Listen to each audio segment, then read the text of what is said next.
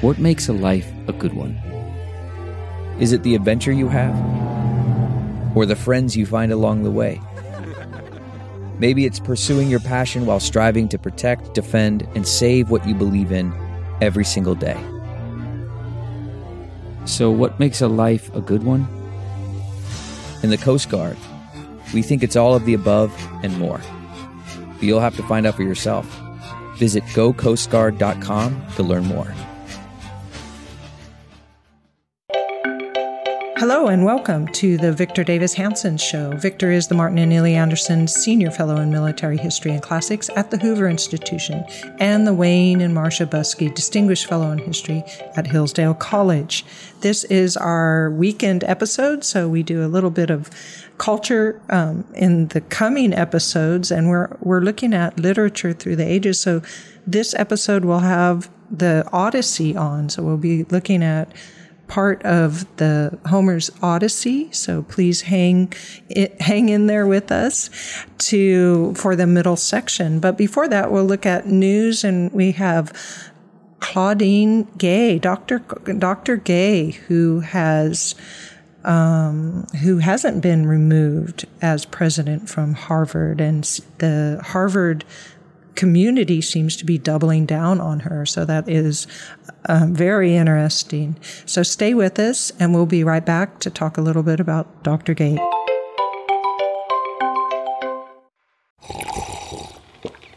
That's not just the sound of that first sip of Morning Joe. It's the sound of someone shopping for a car on Carvana from the comfort of home. That's a good blend. It's time to take it easy, like answering some easy questions to get pre-qualified for a car in minutes. Talk about starting the morning right. Just like customizing your terms so your car fits your budget. Visit Carvana.com or download the app to experience car shopping the way it should be. Convenient, comfortable.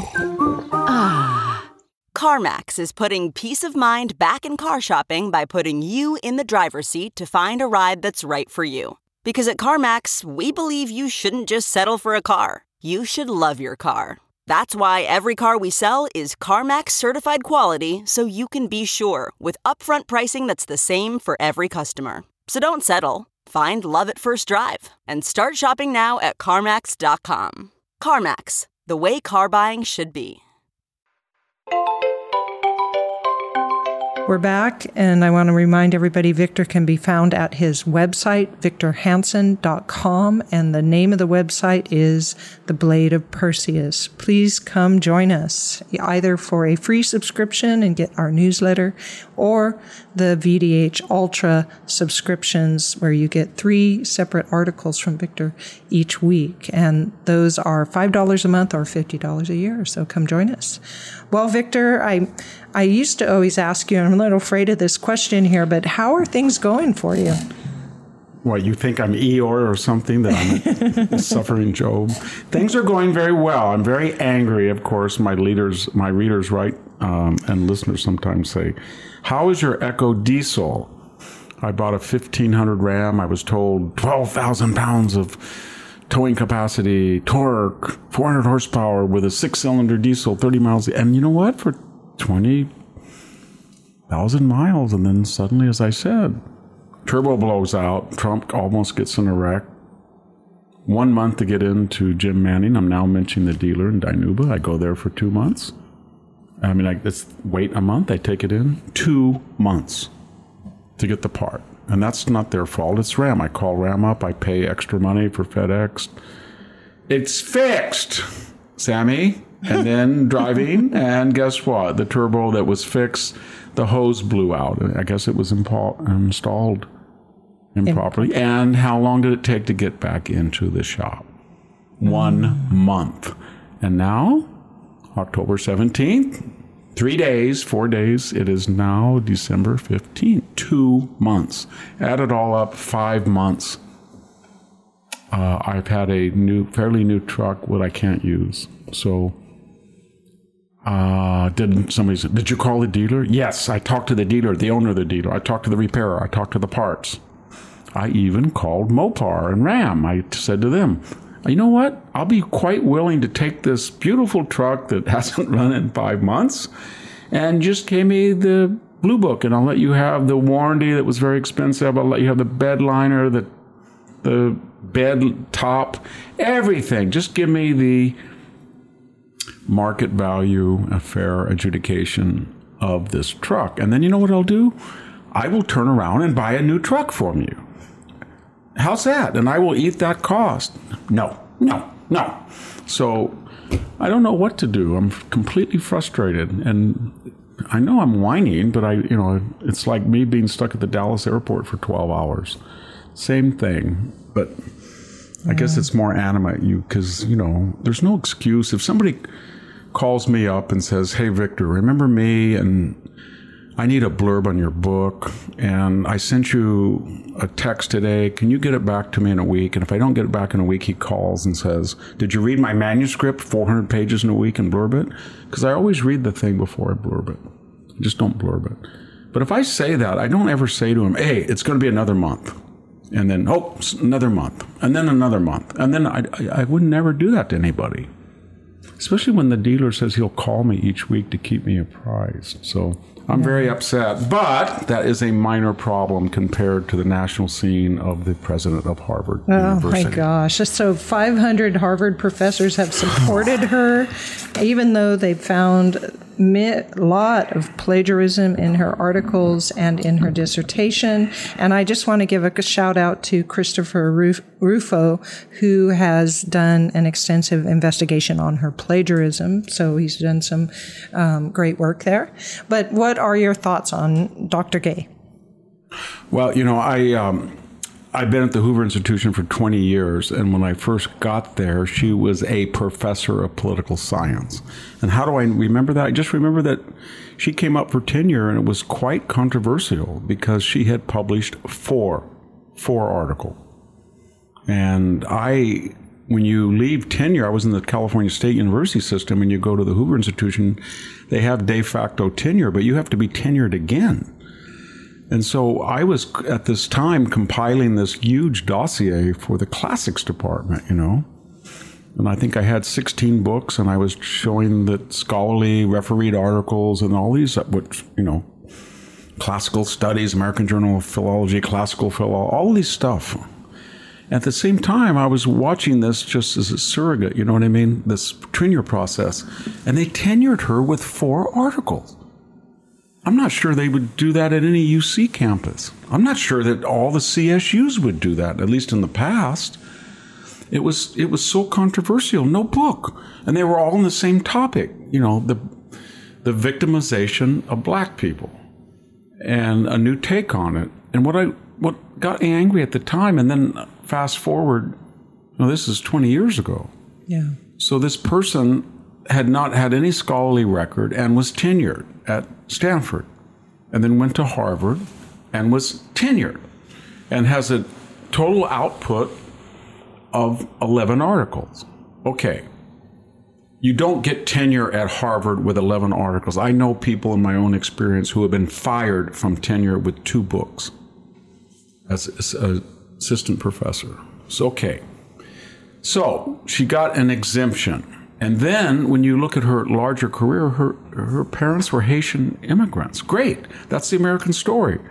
But she went to Phillips Exeter Academy, the most exclusive prep school in the United States. Then she went to Princeton. Then she went to Stanford. Then she went to Harvard. And these are schools that take about 8% of their, maybe not even that much these days. So my point is this, that coming to this country, her parents, she got every opportunity in the world. I mean, they bent over backwards at these very prestigious liberal institutions to greenlight her career. And then when the George Floyd thing comes, she catapults into these high administrative positions on the basis that this is a systematic racist country. It wasn't with you, Dr. Gay.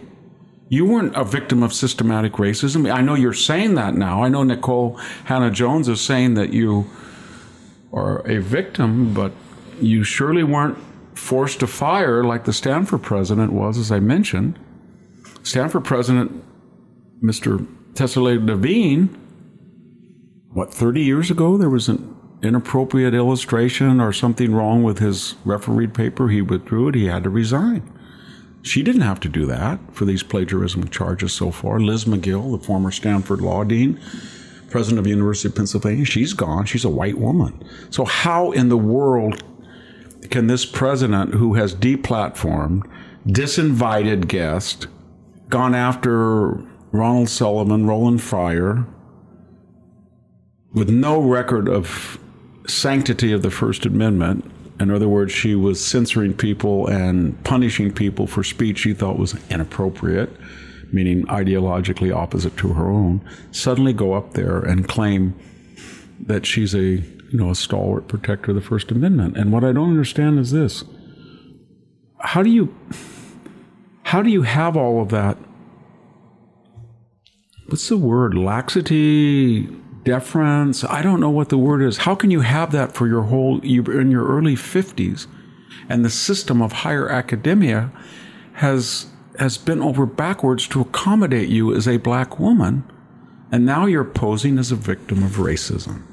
And it's just, and then add insult to injury is that you have hundreds of Jewish students under your purview as president, and you have a systematic campaign of people on your campus that are, harassing them, calling for their destruction, hoping they all die, and you won't say a word because you claim you're the head of the First Amendment. And now, after this is all blown over, you go to Jewish religious observances, and all of a sudden you're going to enforce this. But the only reason you are was the reaction to your dismal performance in front of the nation. Had people thought you did pretty well, you wouldn't do it. You wouldn't change. You're only doing this you're only changing and showing deference to Jewish people in the abstract because you want to save your job. It's just, she's an epitome of what happened to higher education. The bottom line is that what took centuries to accrue, that is the reputation of the Ivy League, can be lost in a few years if it's not an Ivy League, if it's not Stanford, if it's not Duke, it's not Chicago. And that means if you bring students that don't fit your own standards, and you hire faculty on the basis of race or ethnicity or sexual orientation rather than published, or if the president of Harvard has only written 11 papers in her whole life, and they are under suspicion of being plagiarized, a great deal of them, and she's the leading academic by her perch at Harvard, then there's nothing there. There's nothing there. There's 500,000 academics in the United States that have a better record than she does. And there's probably 90% of them are smart enough not to go to Congress and claim that after you censor speech and deplatform people and disinvite guests on the basis of the First Amendment, i.e. you don't believe in it, and then say that context matters about people advocating genocide. And that's what they're saying when they say river to the sea. And so there's so many things going on here that part of it is she feels that the DEI community is absolutely exempt from any criticism that it's racist to the core, because we saw BLM, remember, with a glider poster almost in a nanosecond, glorifying the mass murder by air on October 7th. There was no ramifications for people who were in BLM. We know the whole history of Jesse Jackson, Al Sharpton, Farrakhan, all of this. We've known people in the squad. We know the history of anti-Semitism in the radical left-wing black community. And so when she goes up there and she has this DEI career, and it's been very privileged. And then not only does she cannot condemn calls for genocide, but she has the audacity to say that it believes on the context because she's a staunch supporter of the First Amendment when nothing in her career has ever evidenced that. And then her supporters, to protect her, play the race card from the bottom of the deck and say that she's a victim of being a powerful black voice, when we've just fired Liz McGill, who was not nearly as egregious in her own scholarly career, didn't do anything wrong, just said the same thing Claudine Gay did, and she was out. It's just, It's fantastic in the sense of absurd, Orwellian, weird. And I think everybody's sick of it. Yes, but why can they make that assumptions that this DEI community people or the people that it benefits are, they can get away with anything? And I think it's because even though you say, well, it can go like a company, there's just so many companies out there that support this kind of stuff coming out of Harvard. The professors I guess it's a big virtue signal, or they were afraid if they didn't get their name on the supporter of Dr. Gay list, they would be blackballed or... I don't know how many faculty, there's probably 2,000 or 3,000 of various statuses at Harvard. But I can guarantee you the 500 are either the most obsequious or the DEI faculty themselves. So they're heavily invested in her survival as a DEI advocate. I still think this whole apparat's going to come tumbling down. I really do, because it's based on a lie. And the lie is that you can judge people by the color of their skin and then say you're not racist. Or you can have safe spaces. Or you can have microaggressions. I mean, the central lie of the whole thing was summed up at MIT. When MIT, like all these universities, have these stupid safe spaces where they create this white bogeyman that's hunting down DEI students, and therefore they need a segregated space of protection. And then when they really are hunting down Jews at Cooper Union or telling people that harassing them at MIT, the president can't say, here's a safe space. I created all these little atolls for your sanctuary from our systematically racist campus, so here's one for you. No, they say, I don't think Jewish people should go in these areas. And so there it is. It's a whole bankrupt, rotten system, and it's too bad because this country depends on high-quality research in the sciences and business and law and medicine, maybe not law.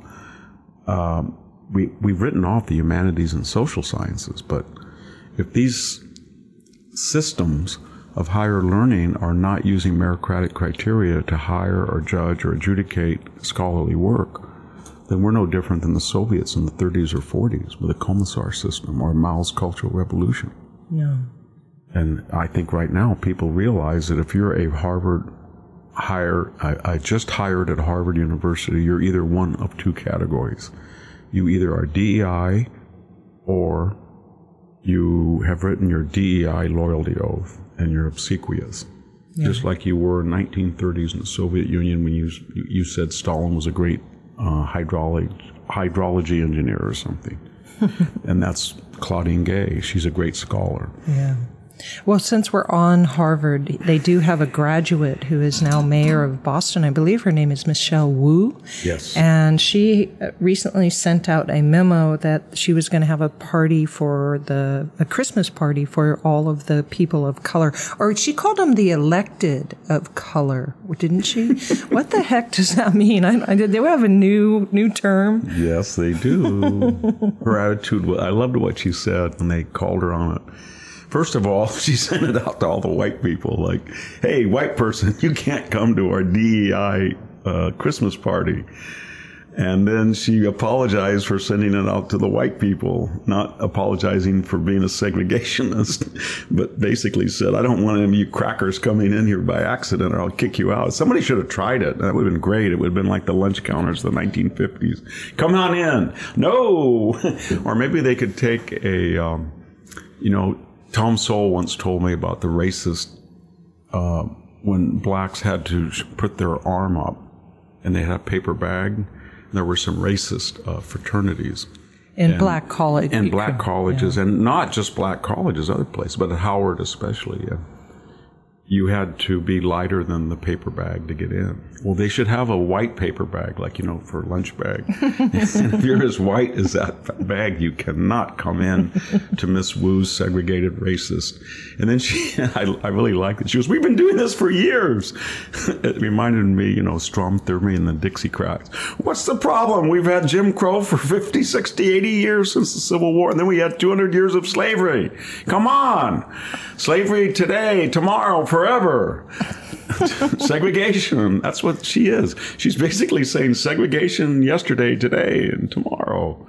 And she's also said, what did she say to the firemen? She went there and said, I have all these problems with first responders, this and that, and white people, and they're all white. And she's a racist, and she's married to a white guy. So the whole thing is a theater of the absurd. Yeah. And she knows it, and she knows if anybody else treated anybody the way that is. And, I was looking at DirecTV. I have a subscription. I was looking at the movies the other day, and it was like, white people can't jump. White girl. It was like every 5 movies, it was white in a disparaging fashion. It reminded me of the Stephen Fetchit racist movies of the 1930s, where they did this to blacks. And at some point, people are going to say, I am so sick of this. I live in a community that's 95% Hispanic. It's not officially so because so many Hispanics identify in census as white. And why not? Because when I know people I went to high school with, or I see, and let's say the Hispanic Mexican-American woman is married to a so-called white guy, and therefore her name is something like Brandy Wilson or Star, I don't know, Jones. I'm just taking names. But if you see the Mexican, you would not have any idea that she was Mexican. Yeah. You would think she might be Arabic or Italian or Greek or Armenian. You would have no way of knowing. The thing is so absurd. And so what I'm getting at, this whole DEI thing is really based on the 1/16th drop of the old Confederacy. You can't tell half the cases of DEI people. It was a joke where I taught for 21 years at Cal State Fresno. I was on about 10 hiring committees. And we would get these directives from these careerist administrators who were always writing these memos, not in my name, this is not who we are, all this stuff. Some guy, probably a little elf in some plant, was writing them out and sending them all over the United States. Boilerplate. But the point I'm making is we would get there, and it was so cynical. We'd look at the, classics professor, German professor, and everybody would say, hey, do we have an Argentine aristocrat? Is there somebody from Chile who's a 6th-generation Chilean that has an accent on his name or can trill his R? So it was just so cynical. And I think that's where we're getting. And it's what's going to end it is the white liberal, the people in Boston who are liberal. And they look at their immediate landscape, and what do they see, Sammy? They look over at Harvard, and they say, Claudine Gay is God, what a racist. And then they say, Elizabeth Warren, Pocahontas, wow. She was the first Harvard Native American lawyer because she had high cheekbones. And then they look at Michelle Wu in the same city, and they say, this is a trifecta. This place is absurd. And I think that's happening now, and people are going to just say, I'm so sick of these people. And they don't it is a refuge of people to gain advantage in careers. I don't see middle-class people doing it. It's mostly the elite and the professional classes. Yeah. And I think everybody's getting tired. And it's going to affect the United States, not because non-white people are any less talented, but anybody who is hired or retained or promoted on the basis of race rather than merit. And merit's not that hard to ascertain or adjudicate. And so in case of Claudine Gay, all the Stanford Political Science Department had to do was say, we expect 4 articles in 1 book in the next 6 years. If you don't do it, you're gone. And she didn't do it.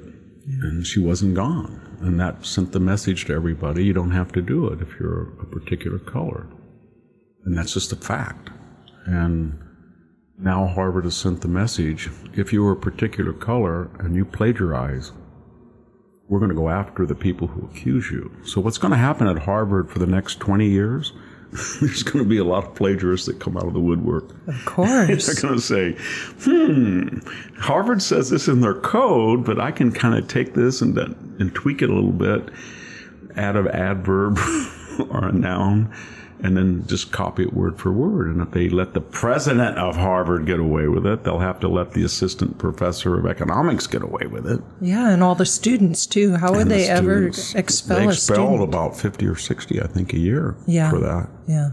They can't do it anymore. They can't do it. I don't think Stanford's political science department can really fire anybody that doesn't have a book. All they have to say is they have to invoke the Claudine Gay rule. And maybe they'll say, well, asterisk, you can invoke it, but you're not black, so you can't really qualify. If they do that, then at least they're transparent and honest about their racism. Yeah, exactly. Well, Victor, let's go ahead. I want to just add one thing. The thing about this is so ironic. If you look at some of the brightest guys in the United States, a lot of them are black. You take Shelby Steele. I've known him for 20 years. He's absolutely brilliant. He's a beautiful prose stylist. He taught at San Jose State. He didn't get any preference. In fact, when he wrote The Content of Character, they went out to try to fire him at San Jose State. And then he went to the Hoover, and he was one of our stars. You look at Tom Sowell. Tom Sowell he came in an area where he didn't get any breaks. Yeah. UCLA, Chicago, none. And the way he reasons and his analysis, he's so light years ahead of people. You look at Roland Fryer, maybe he got a little push in the beginning, but once his data and his research showed things that were not palatable to the left, they went after him. Yeah. And it only made him better.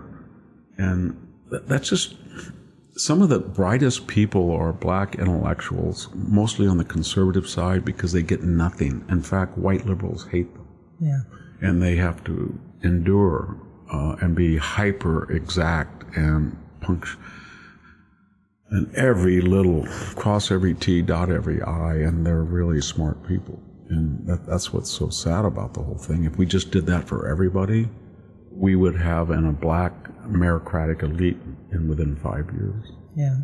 Well, Victor, let's go ahead and take a break and come back, and we're going to talk about the Odyssey. And don't worry, folks, we also have Hunter Biden on the agenda today, so we'll get to him. But we want to look at the Odyssey. It's a real struggle between civilization and savagery in so many places, and I think that's going to be a big theme here in what's coming up. So stay with us, and we'll be right back. Have you heard of cancer-fighting foods? The American Cancer Society discovered diets rich in fruits and veggies may actually lower your risk of cancer. Hopefully you hear this and run to the store for 5 servings of fruits and vegetables every day.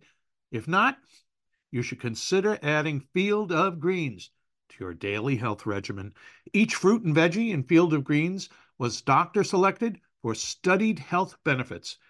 There's a heart health group, lungs, kidneys, and metabolism groups, even healthy weight.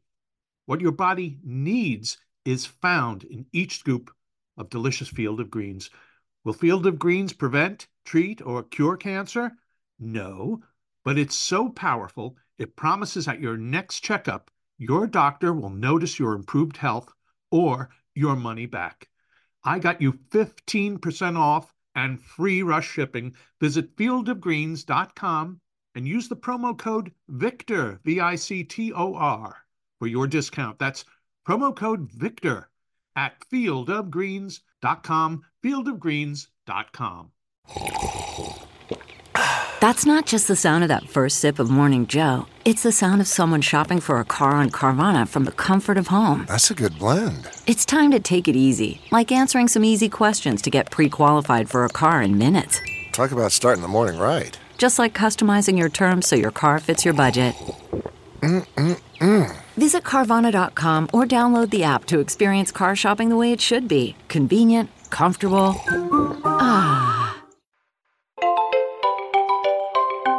Welcome back. This is the Victor Davis Hanson Show. Victor is found on social media on X at VD Hanson, and then also on Facebook at Hanson's Morning Cup.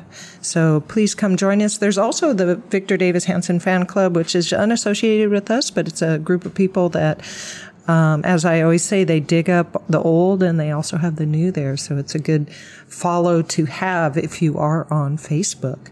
So, Victor, we're going to look at the Odyssey today, and I thought we'd have a different approach by looking at some specific books and specific passages.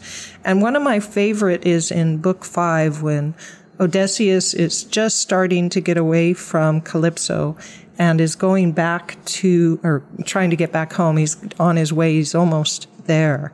And Calypso tells him to build a raft, and he does. And she says, now take this raft and you can get across. And he's crossing, and a huge storm comes up, of course, because Poseidon doesn't like him. And Ino comes out and says, get off your raft at this point. And he says this, an interesting thing in one of the translations I was looking at, Ino goes, you're a sensible person. Now, this is what you need to do. And then Odysseus's own mind is thinking. And here it is from the Classic Club prose translation of the Odyssey by Samuel Butler. And he thinks, this is only someone or other of the gods who is luring me to ruin by advising me to quit my raft. At any rate, I will not do so at present, for the land where she said I should be quit of all my troubles seems to be still a good way off. I know what I will do. I am sure it will be best. No matter what happens, I will stick to the raft as long as her timbers hold together, but when the sea breaks her up, I will swim for it. I do not see how I can do any better than this. And I always like that because Odysseus separates himself from the gods, and I was wondering if you had commented on that. Homer remembers the name we associate with a supposedly blind bard who composed orally through formula and type scenes, the Iliad and the Odyssey, these monumental 12,000-line poems composed in Ionic Greek and dactylic hexameter around 700 BC. And we only have 2 of them.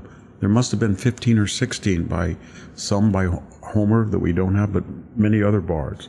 But these were the monumental poems that apparently in antiquity were considered the most moving, the best, and they coincided with the age of the city-state and the advent of writing. So they were formalized or became iconicized by writing. And then the tradition of oral poetry more or less ended. So it's very different, the Odyssey, than the Iliad. The Iliad takes place in the 10th year, and it's a few weeks' time on the battlefield. It's about the character development of Achilles and the whole heroic code put into question. Agamemnon and Menelaus don't really deserve their power given their performance on the battlefield. People like Ajax and Achilles don't get the credit that they should have won under such a system, and et cetera, et cetera. However, the Odyssey is very different. It's a Mediterranean-wide novel, and it's very sophisticated. Take the form of it. It's not a straight narrative. It's a complete flashback. The first real monumental novel, if you could say that for this epic poem, is a flashback. He's at the island of the Phaeacians after Calypso has let him go, and then he recites all of what he's done since he left Troy for 10 years. And it's amazing the characterization that he uses. And then the second thing about it is, this is the creation of archetypes in the West that will dominate literature for the next 2,500 years. What do I mean by archetype? Penelope is the loyal wife who puts up with everything. And before you say, well, she's just a wifey in the 1950s. No, she's brilliant. She knows how to outsmart these so-called suitors, 102 or something leeches that come into the house when he's gone. Her husband's gone for 20 years. And she tries to postpone the forced wedding so they can get a hold of the estate, marry her, get rid of her son, Telemachus. And so she weaves and unweaves at night. And she says when this tapestry is done, then she'll marry. And she outsmarts them. And she's loyal. She doesn't sleep around, A lot of feminist scholars don't like that. But she's the rock of the household. So when the husband is off at war, maybe he's in Vietnam or World War II, it's the woman who keeps things running. It reminds me of the best years of our lives, the Myrna Loy character that just keeps everything going while her husband's gone. And then there's Odysseus. He's the modern man. He's a good fighter, but unlike Achilles or Ajax, he's crafty.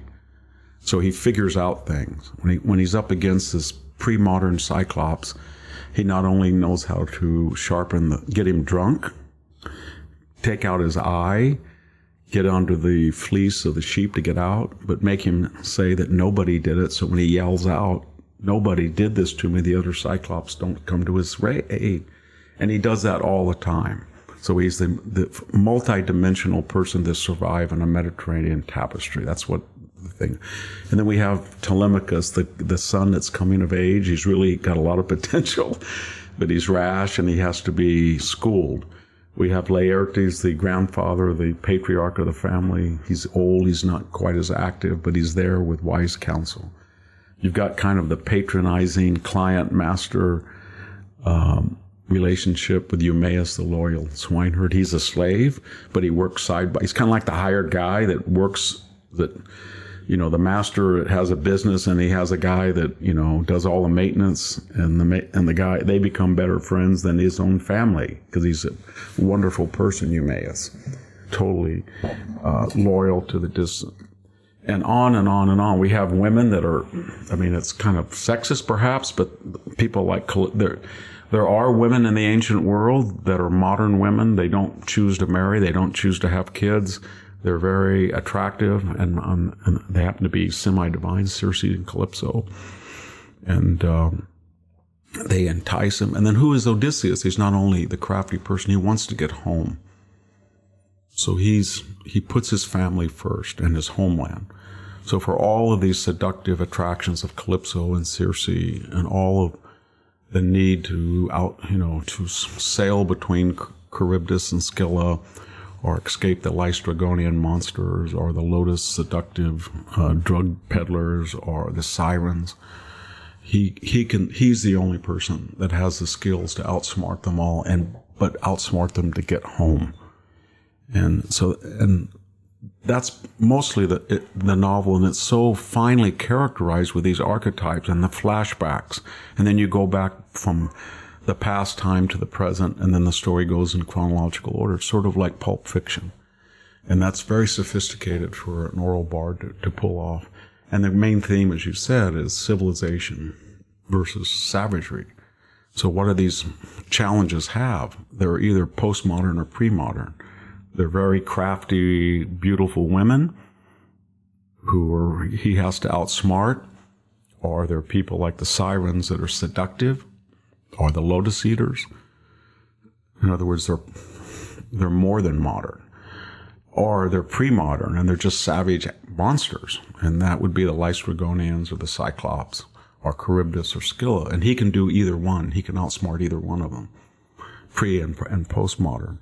So it's really a novel, and it doesn't have the it doesn't have the power of description or character development of the Iliad. Because it's not confined on the battlefield, and it spans 20 years, and it's so much more sophisticated than the novel arts of chronology and characterization and archetypes. And so it's, these two are sort of bookend poems at the beginning of Western Civ. Everybody says, oh, well, Western Civ, why not Chinese or Indian? Well, they all have great works, but not at the very beginning. Two monumental poems, so different and of such caliber, that really set the standard for all subsequent literature. Did you do you ever think, well, why did Homer choose Odysseus for this? Why not Nestor? Or I know he's kind of old, but no, there was a whole series of epic poems, and a lot of them dealt with what they called the Nostoi, the returns. So remember, there were these Mycenaean events that took place in real history. An attack on probably a Hittite-speaking or Phoenician city where Troy is, or the sack of Thebes, right? Yeah. And the Trojan cycle, there were the story of the actual fighting in Troy, of which were the Iliad. There was the Trojan horse story. There was the sack of Troy, the Iliad of Perseus. There was the Palladium theft. There was all of those. But one component was the Gnos story. What happened to all these people? And we know that there were poems about Agamemnon coming back and being slaughtered by Clytemnestra, which Aeschylus took up in his trilogy, the Oresteia. We know that Menelaus came back with Helen and she flipped Paris. We know that Ajax killed himself because he didn't get the armor of Odysseus. We know that Odysseus came back, but it took him 20 years. And we know Achilles didn't get back. He was killed on the battlefield. My point is that there were poems about each one of these, and they all reflected the fact that somewhere around 1200 or 1250 or 1170 or something, a group of Greek speakers went to Asia, and they were successful perhaps in destroying Troy or whatever it was historically. But it coincided with the last generation of Mycenaean citadels, because on the way back, or maybe almost contemporaneous with that victory, they were wiped out. Yeah. And that's reflected over 500 years of exaggeration and myth-making of a decimated population in the Dark Ages that didn't have the technology, that lost the ability to write or to record. But they did see these monumental Tholoi tombs or the Lion's Gate, and so they were creating myths about what they saw, and they had the oral tradition that kept alive. And probably some of these names, like I think Achilles and others, are in Mycenaean tablets. And so they are exaggerated, and suddenly the last generation was mythologically transformed into these heroes that came back and they met disaster on the return. Yeah. I'm not suggesting the suitors were, sea peoples from the north, but there was bad things that happened historically when they came after Troy. So then it's after the fact then. Odysseus, we already have the story, and then Homer's developing his character, and he makes him into a guy that not only is a great fighter, but he can rethink what the gods have said to him. Yes. And because Homer is composing, he's not composing in 800 BC, he's not composing in 900, he's not composing in 1000. He's at the last generation of this epic development of the Gnos story, and one of them is Odysseus, and he is a product of a sophisticated city-state. 700, the beginning of it. So he has the ability, or after 500 years of refinement, drawing on the work of others, to take just a fairy story and make it a sophisticated novel. In other words, he can bring in the idea that Odysseus has a definite personality, and he has this overriding ability to outsmart people, and he understands that the gods are just larger than life. They're not saints. They're not moral creatures. They fornicate, they lie, they trick. And that represents the new skepticism of a more affluent and larger population of 1,500 city-states that he's bringing. In 1993, I wrote kind of a 250,000-word book called The Other Greeks about the city-state, the rise of it. And I had a chapter, I think it was number 2, called Laertes' Farm.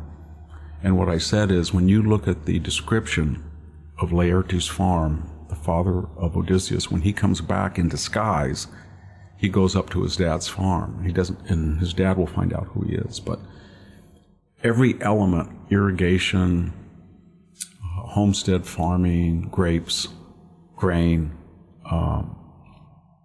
olive trees, it's a representation of a sophisticated type of agriculture that was not present in the Mycenaean period.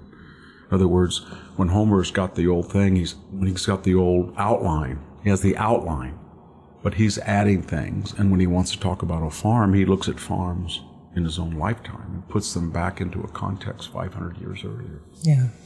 Well, if we could stick with Odysseus's character, I think that he uses a bow and arrow, if I'm not wrong, and when he's first killing all the suitors to his wife Penelope.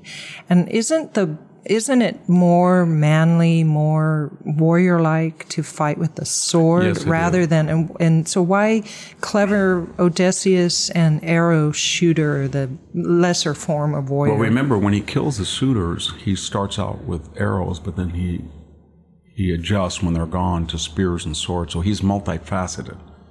But he's a master of the bow, which no other person probably except Telemachus can string the bow. That's the test of the suitors. He's the only one, and he looks at Telemachus not to do it.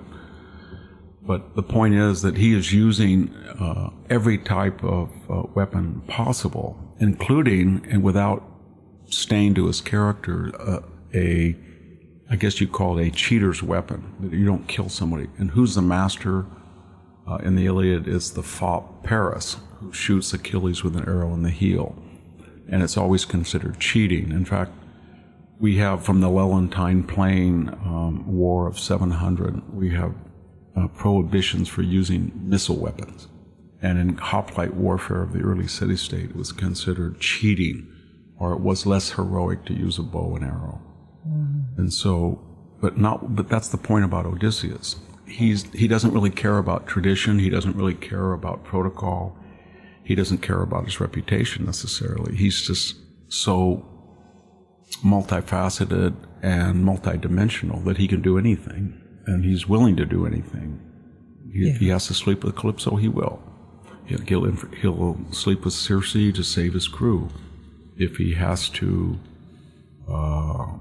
kind of seduce without sex Nausicaa, the daughter of the king of Phaeacia, he'll do it. And he's the modern man of the polis, put into a classical context. And it's kind of sad that the first piece of literature we have, not sad but ironic, is a refutation of the whole epic tradition's values that we see in the Iliad. And so the Odyssey was probably composed, 30 to 50 years later. Yeah. It's got a lot of different language. It has a different type of language. It has less hapax legomena. Those are words that never appear anywhere else in Greek. In any case, it is when he goes to the underworld and he sees Achilles, he says, wow, you're the master of the underworld. That's the greatest thing to be, you know what I mean? You die young. Your body never ages. You have your legacy, and you just think Achilles is going to say, "Yeah, I'm famous. I'm walking around." And he said, "I'd rather be the lowliest peasant and be alive in Greece than the lord of the underworld." So it's a rejection of the heroic code. Yeah. And he does not. It's not like Odysseus is going to say, "Hey, Polyphemus, you Cyclops, let's go out and have it on like Achilles, one-on-one on the battlefield." Or he doesn't say the Laestrygonians, our men, are going to line up and fight you. And he doesn't say any of that. And he even tempts himself. He doesn't even put wax in his ears. He's tied to the mast post on his ship so he can hear the sirens. He wants to be tempted and see what they're like. And he says, don't listen to me, you know. But he's far more human as a hero than the other. Yeah. And he outsmarts the gods.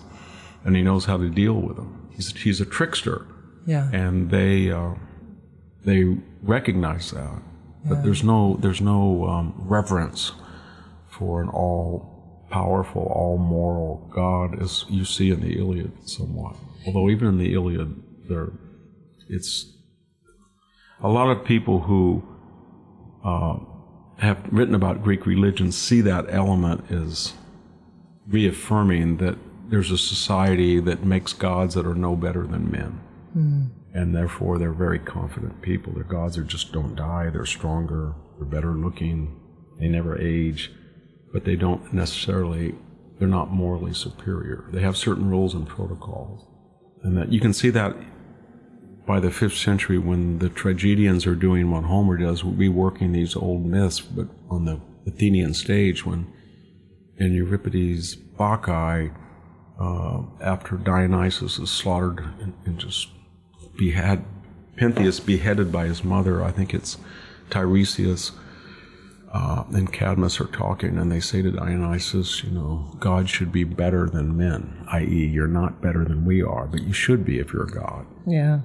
Well, you were talking about Book 22 when Odysseus takes back the house from the suitors, and I thought it was interesting at the end where the nurse, Eurycleia, comes up and she wants to celebrate that all of the suitors are dead, and Odysseus says to her, and this is in the translation by Samuel Butler for the Classics Club, he says, quote, "It is an unholy thing to vaunt over dead men." And I thought, wow, that's a whole different way of looking at things than our local Hamas do today. Yeah, and then also it picks up the final part of the Iliad when Achilles lets Priam have his dead Hector, and he no longer desecrates the corpse and ties him around the chariot. And it's supposed to signify that Achilles' character is developed to show compassion for somebody in the same situation as he will be in, and his father will be in, and maybe the end of the heroic code itself.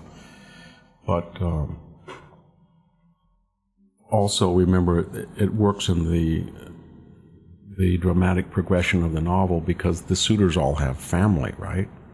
And they're going to come and try to fight it out to revenge the death of their sons, and if you don't lord it over, and there's trying to be that's another aspect of Odysseus' character. He's going to try to find a peace between the families of the suitors whose children he's killed, and then not keep this vengeance cycle, the Dark Age, way of doing, sort of like a Scandinavian saga of you kill me, I kill you, the Hatfields and McCoys, on and on and on. He's got the skills to bring it to a close. You think so? Because earlier in that book 22, he says, these are my words, but he basically says these people are going to pay for what they did. Well, and I'm not going to go light on them at all. No. I mean, even Eurycleia has to point out all the servant girls that slept with the suitors. They're all going to be hanged. And they're like, I guess they're like birds that squeal, that they kill them all. No, there's not any idea of mitigation. They're going to pay everybody back. But once you pay everybody back, the people you paid back, you don't want them to pay you back, and then you pay back, and you pay back. So there's a finality of justice. They did this, they pay. Sort of like Israel's doing to Hamas. You came into our country and you slaughtered everybody. 1,200. So we're going to destroy the people who did that. And then what? Yeah.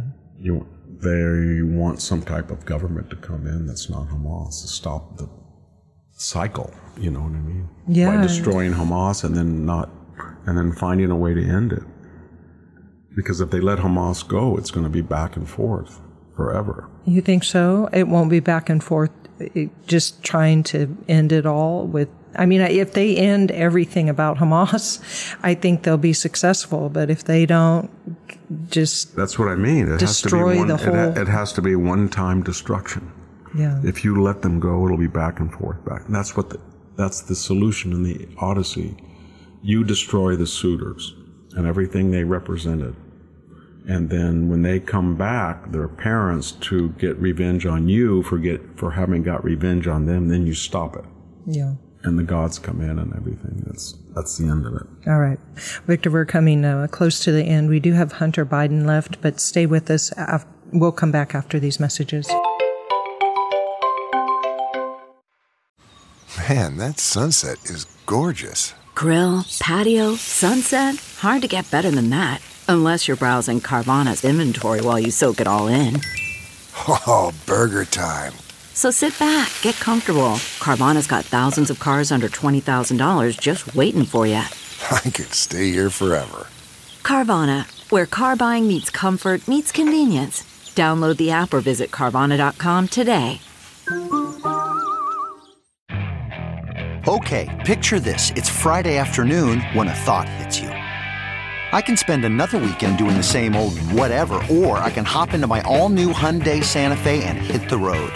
With available H-Track all-wheel drive and 3-row seating, my whole family can head deep into the wild. Conquer the weekend in the all-new Hyundai Santa Fe. Visit HyundaiUSA.com or call 562-314-4603 for more details.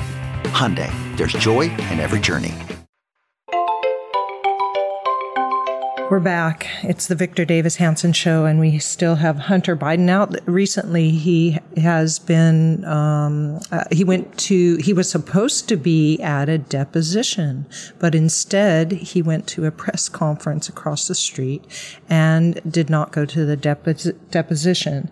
And he said a lot of really strange things at this press conference, that people are impugning his character, which I think he's already done himself. So it's not like, and Trump cult is obsessed with me, and what else? I thought that was so funny. I think he was trolling everybody. I mean, here's a guy who took frontal pictures of his phallus and had all these hookers and then recorded all of them and then had the audacity to write it off as a business expense to cheat on his taxes.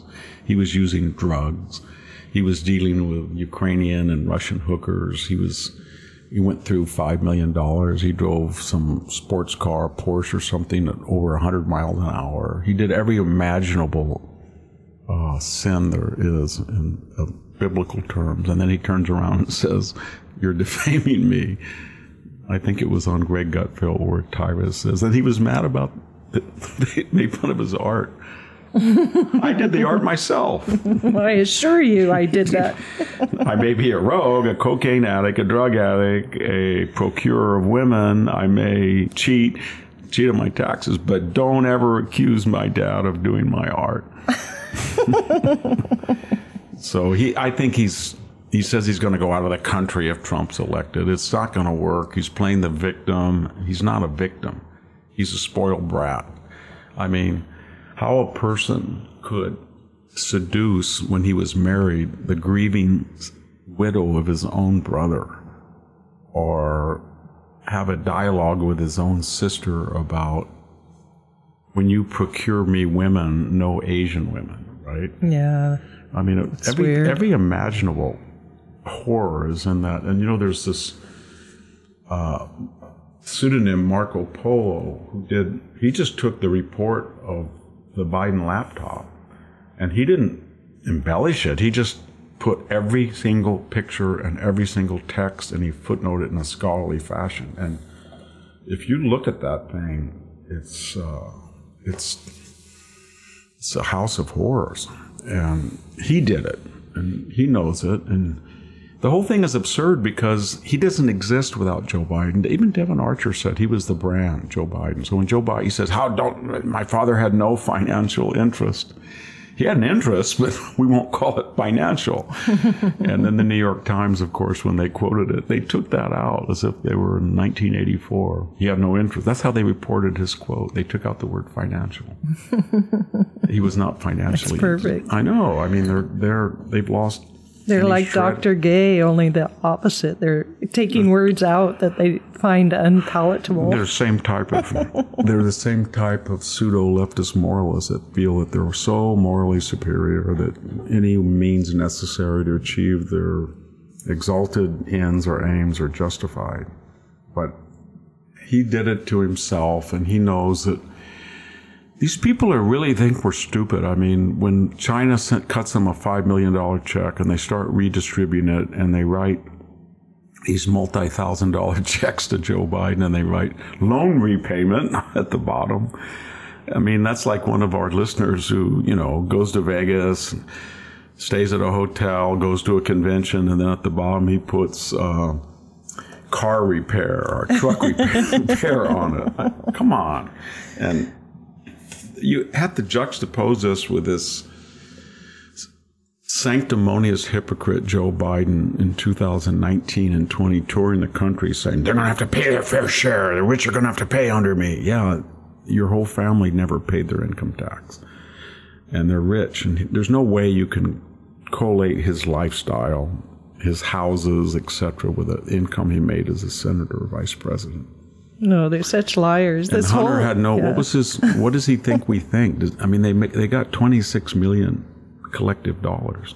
Is he saying that he was a brilliant lawyer and he had an international law firm?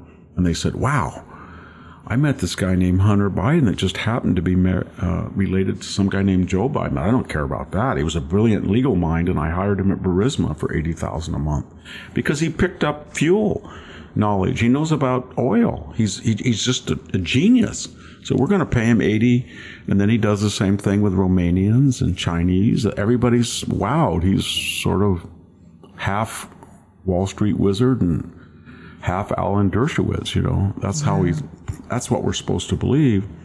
And he has no other relations with Joe Biden, even though we have him on tape saying the man next to me, you better be careful. I'm sitting next to a man, i.e.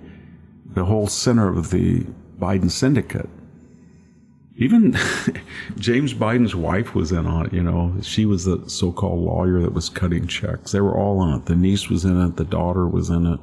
It was a whole clan of these grasping, wannabe, middle-class people that were faking out like they were all from Scranton and working-class people. They were always middle-class, and they wanted to be wealthy. And when Joe Biden, for his whole career, was suspicious, and then finally they hit pay dirt when he was vice president, and he was not yet demented, and they thought he would be president someday, and he had a window of opportunity, and Hunter went to work. Yeah. And he made him $26 million, and they did not pay full income tax on it, and that's what the whistleblowers found. Yeah.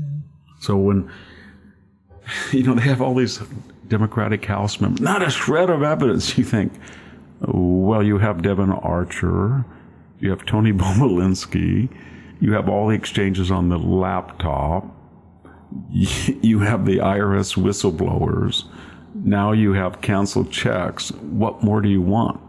It's all there. Yeah. And they know it. And so I think what's happening is you're starting to see on the Freedom of Information Act and these congressional subpoenas, you're starting for the first time to see, weird, isn't it? Canceled checks pop up. We didn't think they'd ever release them. Why are they releasing them now? It couldn't be that Joe Biden is considered expendable? And Hunter knows very well that if Joe Biden does not run re-election, he's got about 11 or 12, he's got now about 13 months until his dad is out of office. Yeah. And he knows he will be pardoned. He will be pardoned. Yeah, what does Joe Biden care? He's just going to say, I didn't know what I was doing. I'm not president anymore. And Hunter knows that. In the meantime, his handlers are telling him to say things like, if Trump is elected, Hunter has to flee the United States. I'm like, no, you can do it anyway. We don't need you here. So funny. They have all these never-Trumpers, gosh. They're all on TV, Bill Kristol, David Frum, and they're all warning us that, if Trump is elected with the end of democracy, he's going to go after Michael Cohen, the convicted liar and cheat, is on now. They're quoting him chapter and verse on what Trump might do. And there's two things that make that absurd. He was there for 4 years. Yeah. And the problem with him is he was naive, Trump. He let Comey run wild. He let Fauci run wild. He let McCabe run wild. He let Clapper and Brennan do. There was no control. He wasn't vindictive. Robert Mueller ate up 22 months of his presidency, and no sooner did Robert Mueller say, forget all about that, found nothing, than they cooked up this phone call of impeachment. And Michael Vindman, no, Representative Nunes, it's Lieutenant Colonel Vindman. Remember that guy? Yes. He said, I don't know who the wink-nod whistleblower is, but was the whistleblower on the call? No. So you talk to someone. I can't talk about that. That would give away the whistleblower. That was the days when whistleblowers were sacrosanct, not like the IRS whistleblowers. They malign and smear every day today. Yeah. Isn't that funny how just, 3 years ago whistleblowers were kingly, saintly people, and now they're scum. And the mere idea of impeaching a president when he loses his majority in his first term was necessary, and now it's, oh my God, how dare you, it's unconstitutional. In the old days, if you subpoena Ivanka and Jared for the January 6th committee, or Steve Bannon, or Letitia James subpoenas the children of the president, that's necessary. No one's above the law. Now you do it with Hunter. he shouldn't have to do it. This is just punitive. This is just revenge. This is just out of control. The left is just so shameless, man. They just it's like, just forget everything I did for 4 years and now redefine what I'm doing as saintly. Yeah. It's crazy. It is. These people are, I don't remember anything like these people. No. I really don't. I know there's a leftist mindset, but this is something new, these people. You know what it reminds me of? I feel like I remember when the 9/11, those two towers went down, and you kept just watching it, and you're like, play that again and again and again. I feel the same about those presidents saying, well, genocide depends on context. Like, play that again. Like, I never got tired of, could you play that one more time? Or Hunter's various things. Stefanette, didn't she say, I asked you 11 times? Yeah, something like that. What was weird is they didn't respond to the context. They were talking about context, but the context was they were under oath, and they just kept mouthing it. They said, did you or did you not have a rule about calling for the destruction of an entire people, genocide? It depends on the context. And then they ask it again. It depends on the context. They were like Comey or McCabe or these people that just, or Christopher Wray, they just repeat this, or Andrew Mayorkas, the border is secure. Well, how about the border is secure? The border is secure. It depends on context. Yeah. It's context and actionable things. You're like, everybody's sitting there thinking, you mean you want them to start committing genocide before you can actually punish them? I think it's going to happen. What does that mean? Think all these wealthy people that want to be on the board of trustees of Yale and Harvard and Stanford and Penn and MIT, they want their grandkids in, they want this, they want to tell her. They're looking at this and they're thinking, well, short term, I got my grandson in. Long term, we were all Dr. Frankensteins, and we created a Frankensteinian monster. And these presidents are monsters, and they've taken over the entire lab. And they're going to destroy everything, including us who created them. And they don't know what to do. But they must be like the Disney, corporate board. Yeah.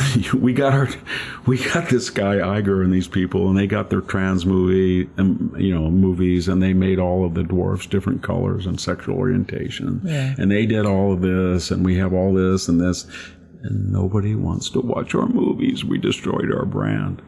We did it in about 2 years. Our Target.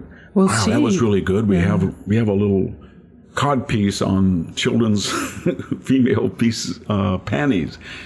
That's really neat. We're cutting edge. Our competitors, oh my God, we did this to our brand in just a year.